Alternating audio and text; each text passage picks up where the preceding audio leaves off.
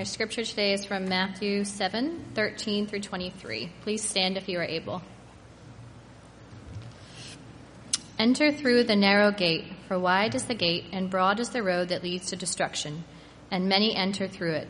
But small is the gate and narrow the road that leads to life, and only a few find it.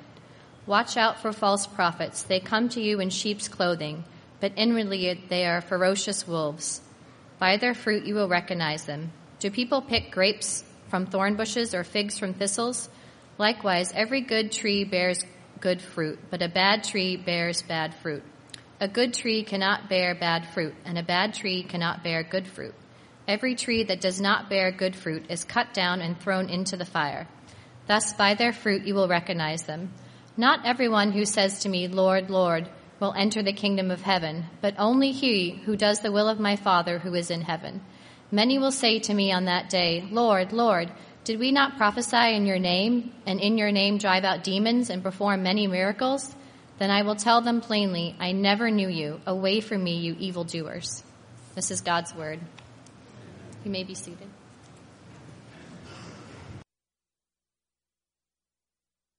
And we're going to begin in verse 13. Now, in life, we often have two choices. Some seem very insignificant, a chocolate or vanilla, a frappuccino or a latte, Fenway Park or the Wang Center, or Chipotle or Five Guys. The decisions don't seem to matter that much. There are other decisions that seem to set us in a course of life itself. What career path am I going to follow? Which person should I marry? What city are we going to live in? But there is no decision that is more critical than the one Jesus talks about in this passage. For it will not only determine how you live today and tomorrow, but it determines your very eternity. Let's pray. Our Father, we do ask that you might open up our hearts. It's easy to close down, feeling these are hard words, or to some they're easy words, been there, done that. But I believe, God, you have a message from your word for each one of us today. If we close our hearts, that message is not going to come through. But Lord, if we open our hearts, you say that your word will not return void. I ask to begin with me to open my heart afresh and anew to this passage. And the same for each one of us here. Amen. As we read this passage, you may have different feelings about it already.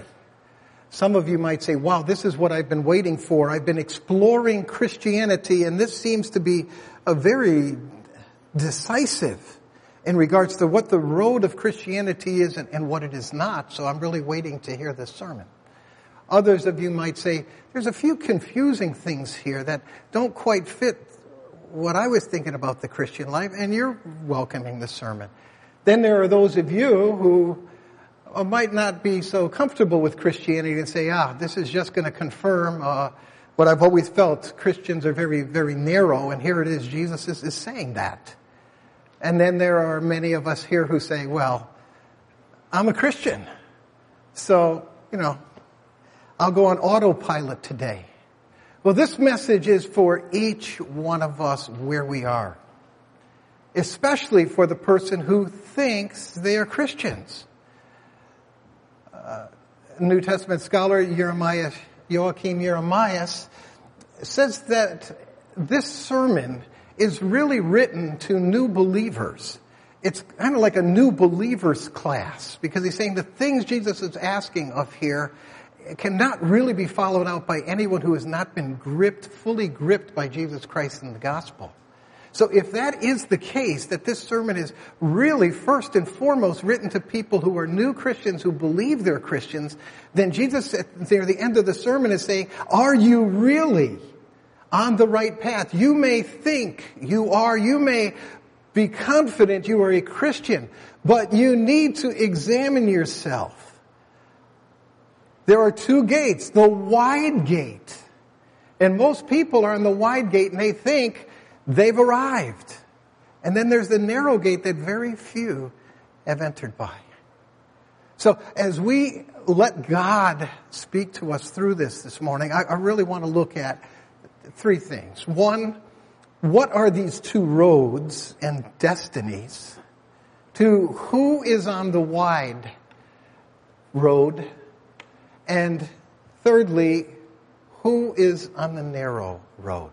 So the two roads, Jesus says there's the wide one, the wide gate, the narrow gate. The wide gate leads to a wide road.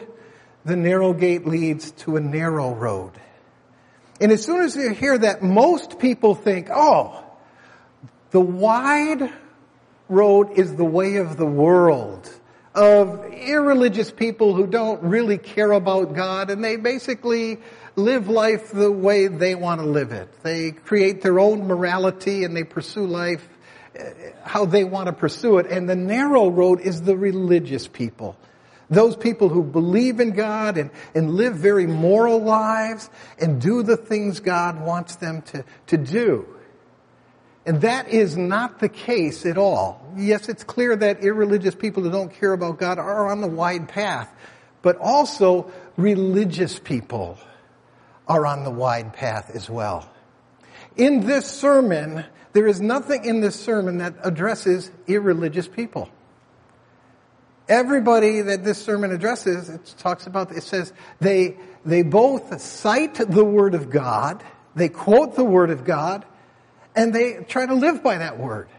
Both groups pray, both groups give generously, both groups fast. And so, Jesus is speaking to this group and he says there are very many religious people who are on the wide path even though they think they're on the narrow path. Now this does not resonate with our culture today. One of the things that bothers people who aren't Christian is that Christians seem so narrow.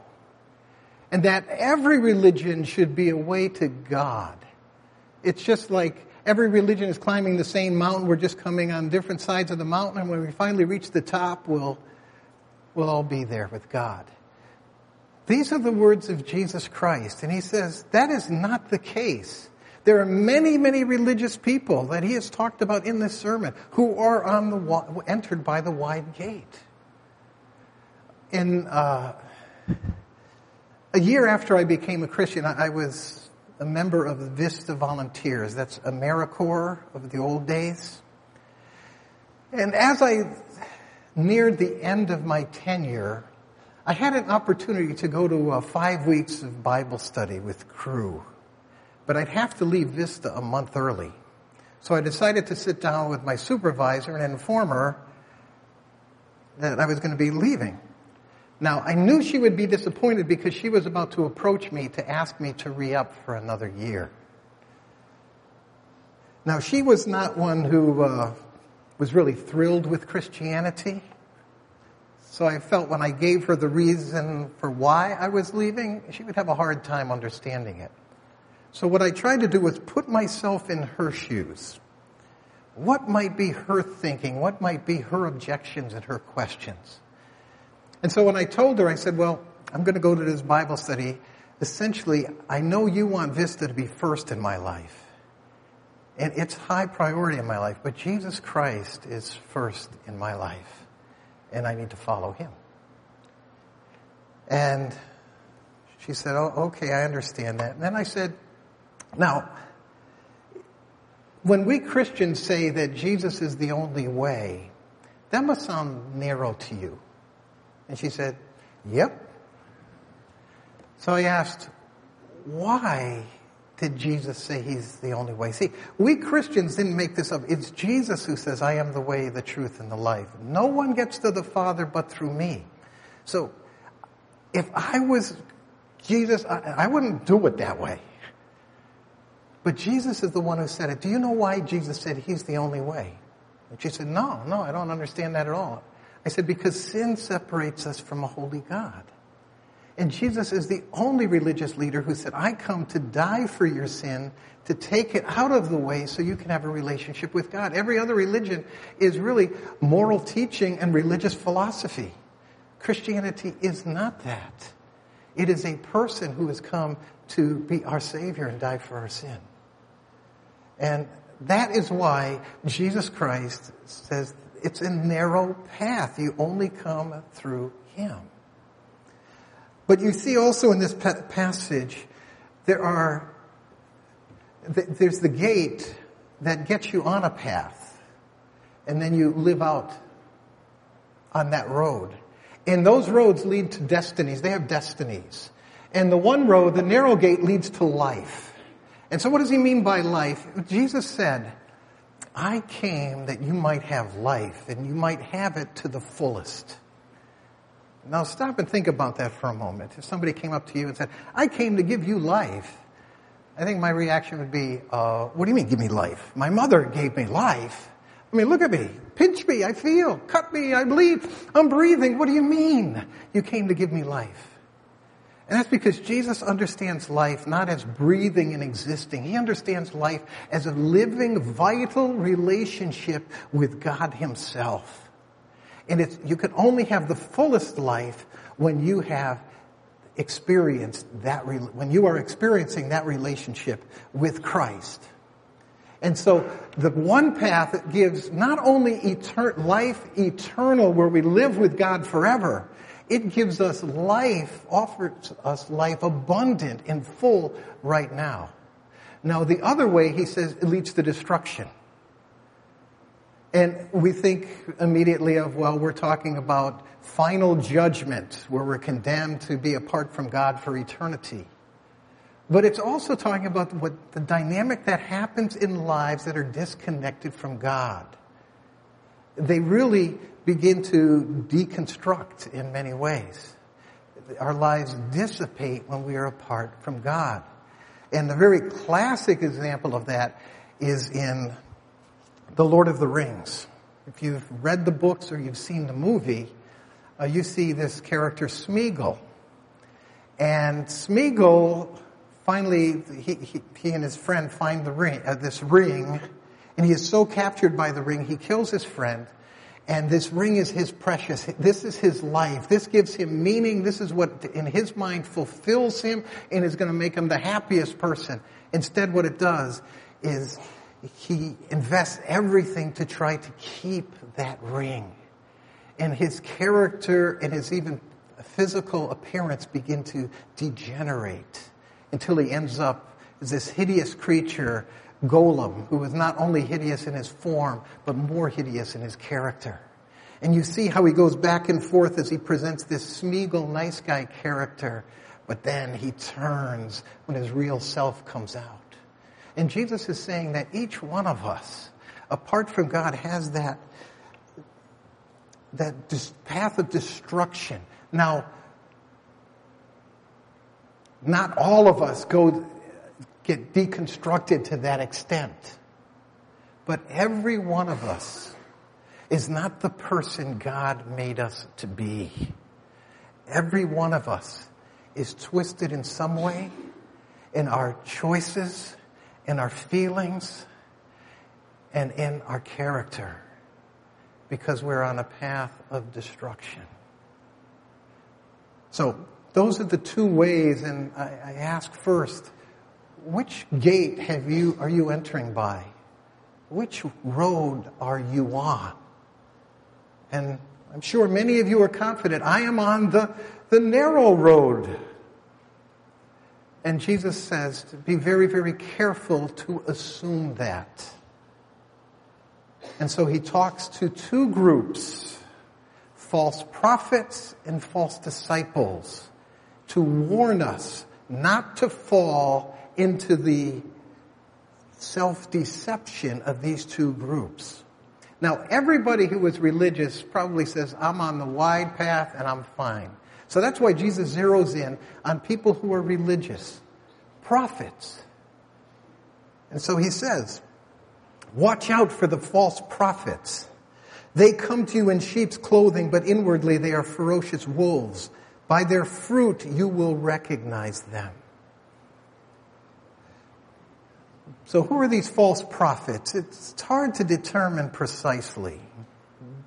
But it seems to be religious people, probably the type that Jesus has been talking about in the sermon. Remember we said right at the beginning of the sermon, the scribes and the Pharisees, they quote scripture.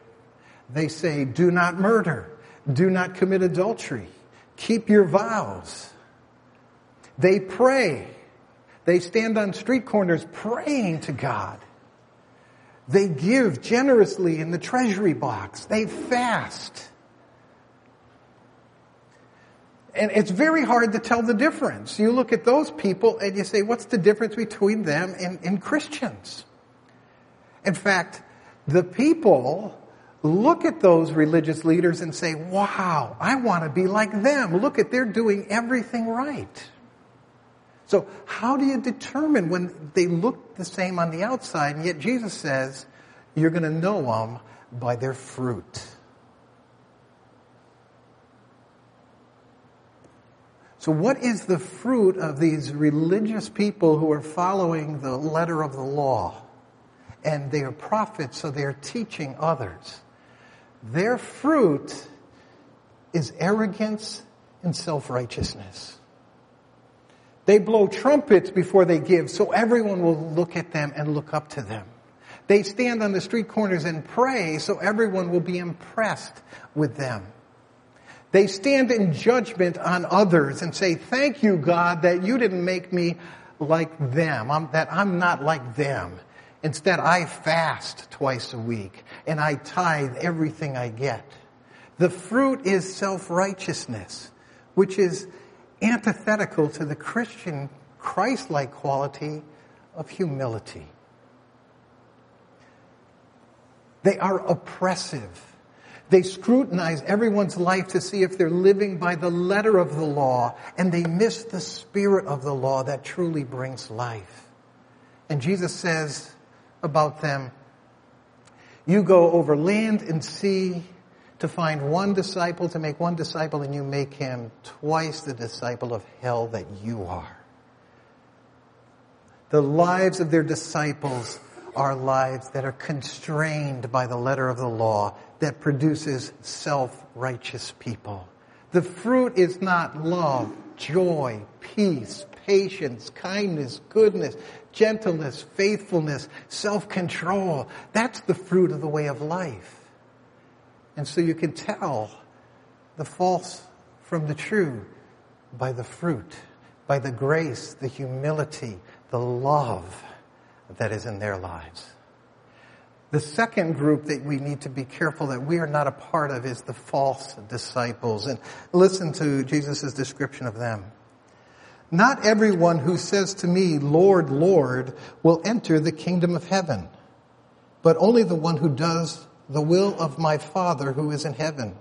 Many of you will say to me on that day, Lord, Lord, did we not prophesy in your name? And in your name drive out demons, and in your name perform many miracles? And then I will tell them plainly, I never knew you. Away from me, evildoers. So here are people that call Jesus Lord. Clearly, we see them as Christians. And it's very probable they're talking not just that Jesus, you're our master, but in those days, it was very common, people were to say, Caesar is Lord, meaning Caesar is divine. Christians wouldn't do that. And so you have people who are saying, Jesus, Lord, Lord. They've got the right theology about Jesus. Their theology is perfectly orthodox. They stand up for Jesus when you could be persecuted for Jesus. They say, Lord, Lord. They are fervent and passionate. They don't just say, Lord, Jesus. They say, Lord, Lord. And then look at their actions. They cast out demons. What are they doing here? They're casting out demons. They're prophesying. They're performing miracles. If you had somebody come into this church who had the right theology, who had a passion for Jesus, was calling us all to Jesus, and could do all the acts, our response would be, let's make him associate pastor. That guy up in the pulpit, he isn't that good. And yet Jesus says, I never knew you. What's wrong here? These people are on the wide road. Why? Look at what they say. Lord, Lord, did we not prophesy? Did we not cast out demons? Did we not do miracles? What is the basis for their relationship with God? It's their actions. It might be their obedience, their miracles, the powers. They are trusting in their works. Even if they got their theology right, they are trusting in their works rather than the grace of Jesus Christ. You see, the Apostle Paul was a perfect picture of this kind of person before he got struck down while he's on this road to Damascus. We see this at Philippians chapter 3.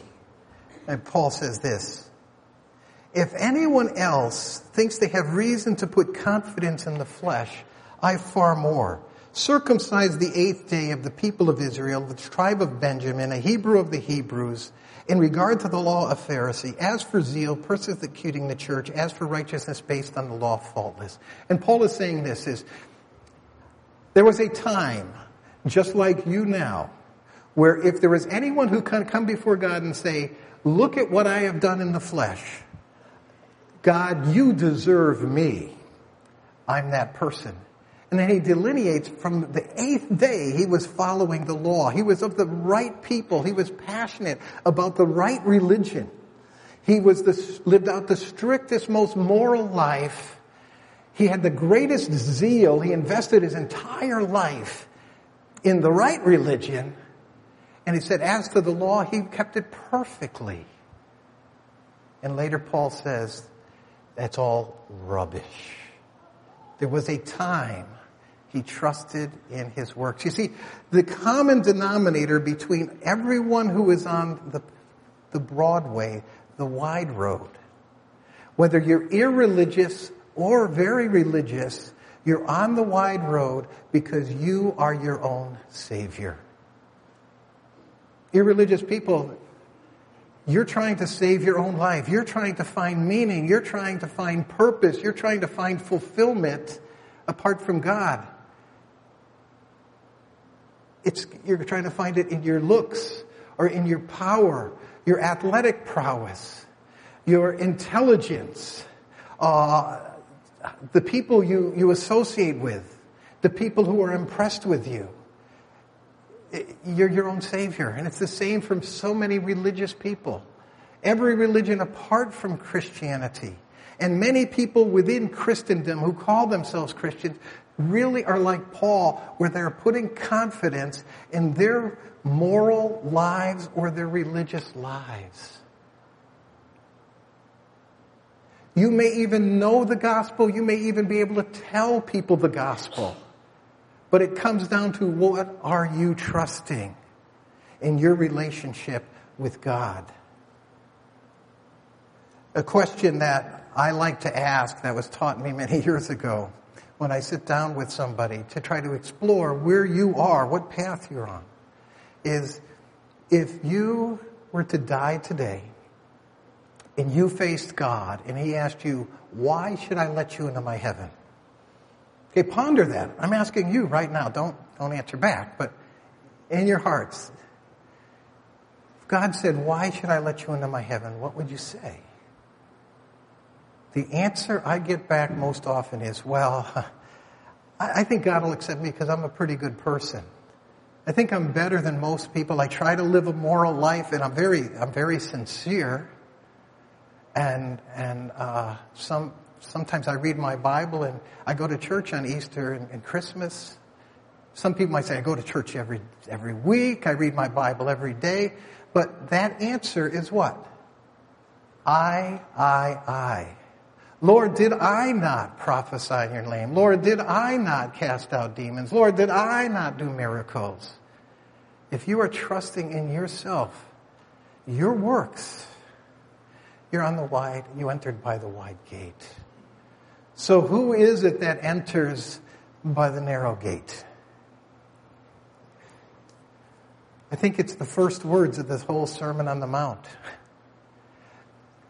Jesus said, first, blessed are the poor in spirit, for theirs will be the kingdom of heaven. That beatitude is the basis for the entire sermon. That is the way you enter by the narrow gate, to be poor in spirit. And what is poor in spirit? Poor in spirit is someone who says, God, here's my work. They're rubbish. I can't get in based on what I've done. My righteousness can't earn me a relationship with you. The poor in spirit is the person like Isaiah, who, when he gets a vision of God and he sees the holiness of God, his response is, woe is me, I am ruined. So here is a prophet of Israel, and he says, I am ruined, for I am a man of unclean lips. Elsewhere he says, all of our righteousness is as filthy rags. You see, Isaiah gets it. He is poor in spirit. I am not worthy to be in your presence, and there is nothing I can do to earn my way to you.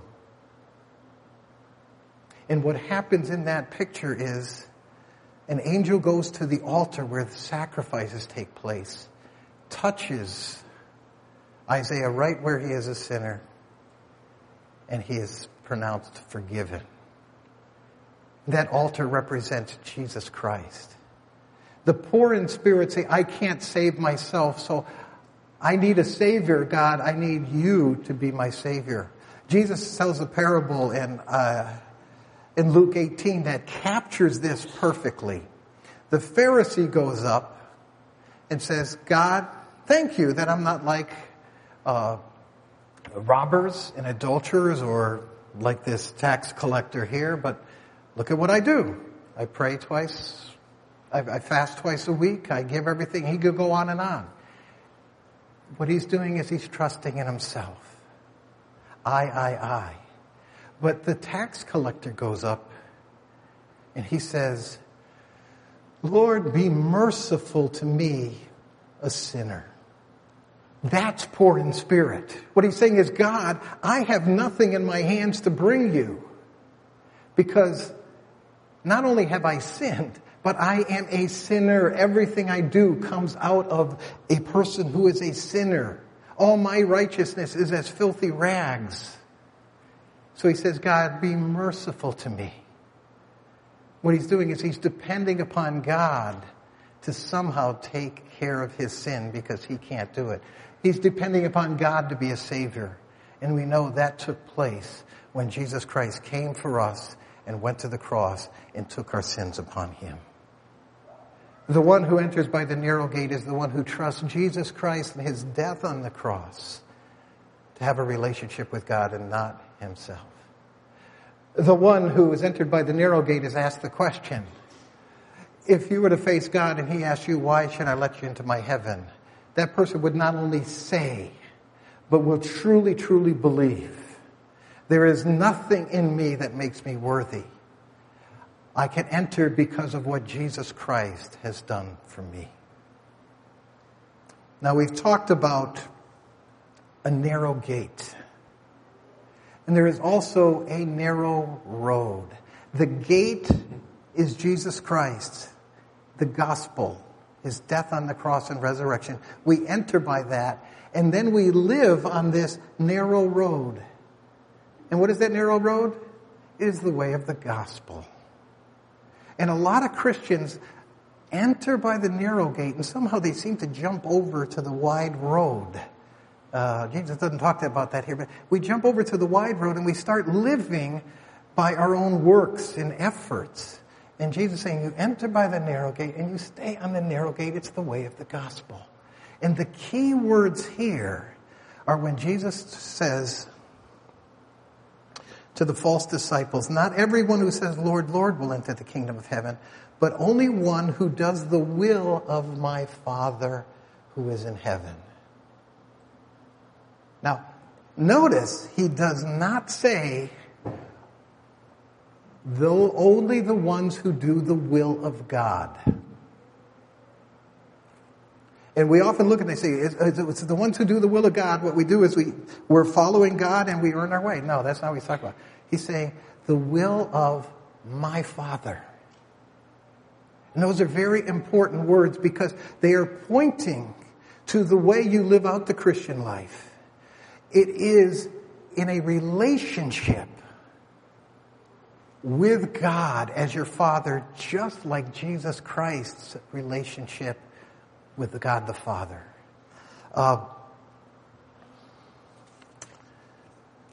John 15, Jesus says this, as the Father has loved me, so I have loved you. Now remain in my love. If you keep my commands, you're remaining in my love, just as I've kept my Father's commands and remain in his love. I've told you this so that my joy may be in you and your joy may be complete. My command is this, love each other as I have loved you. You see, he's picturing the Christian life. He is picturing the narrow road. It is a road of a love relationship where obedience flows because we love God. And we love God because he first loved us.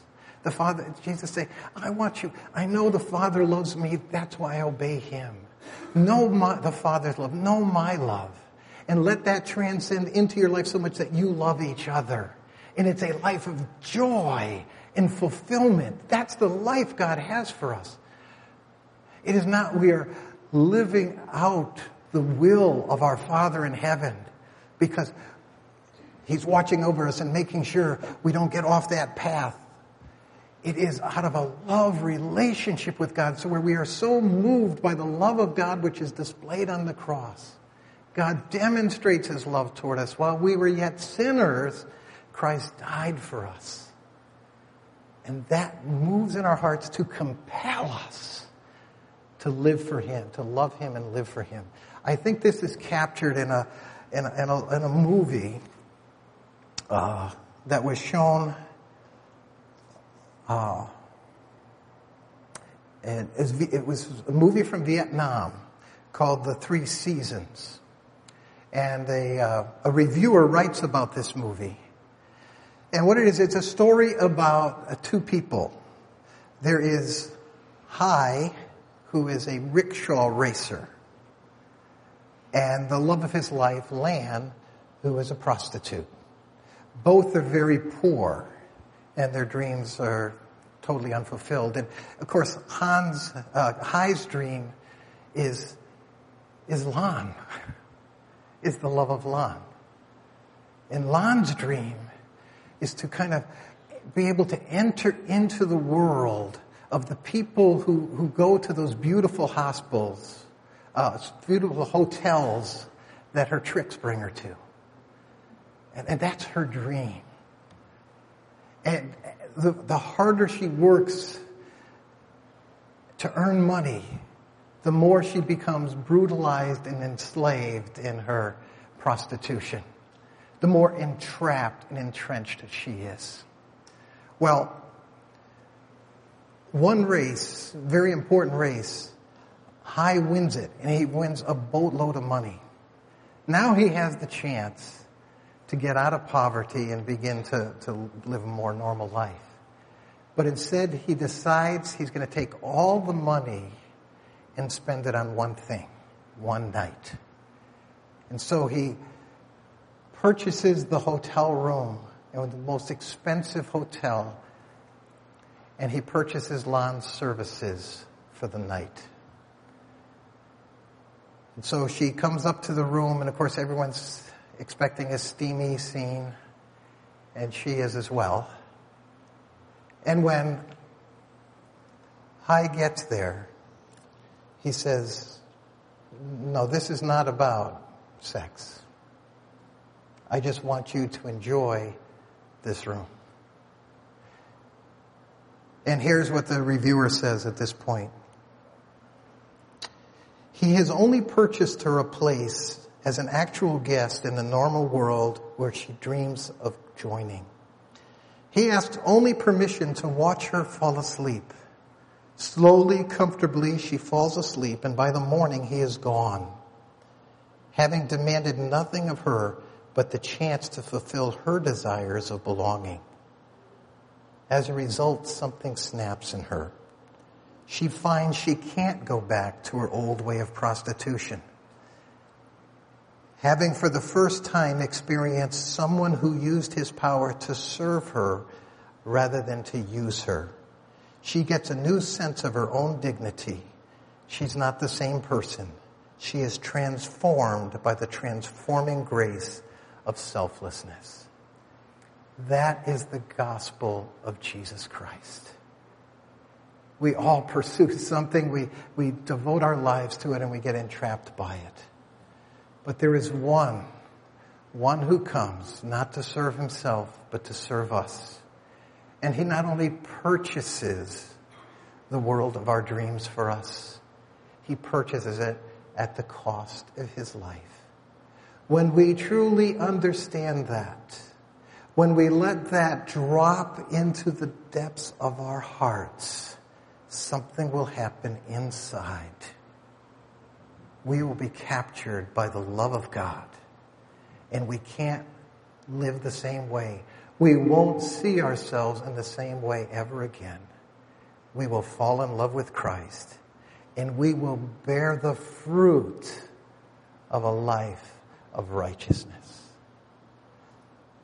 Our Father,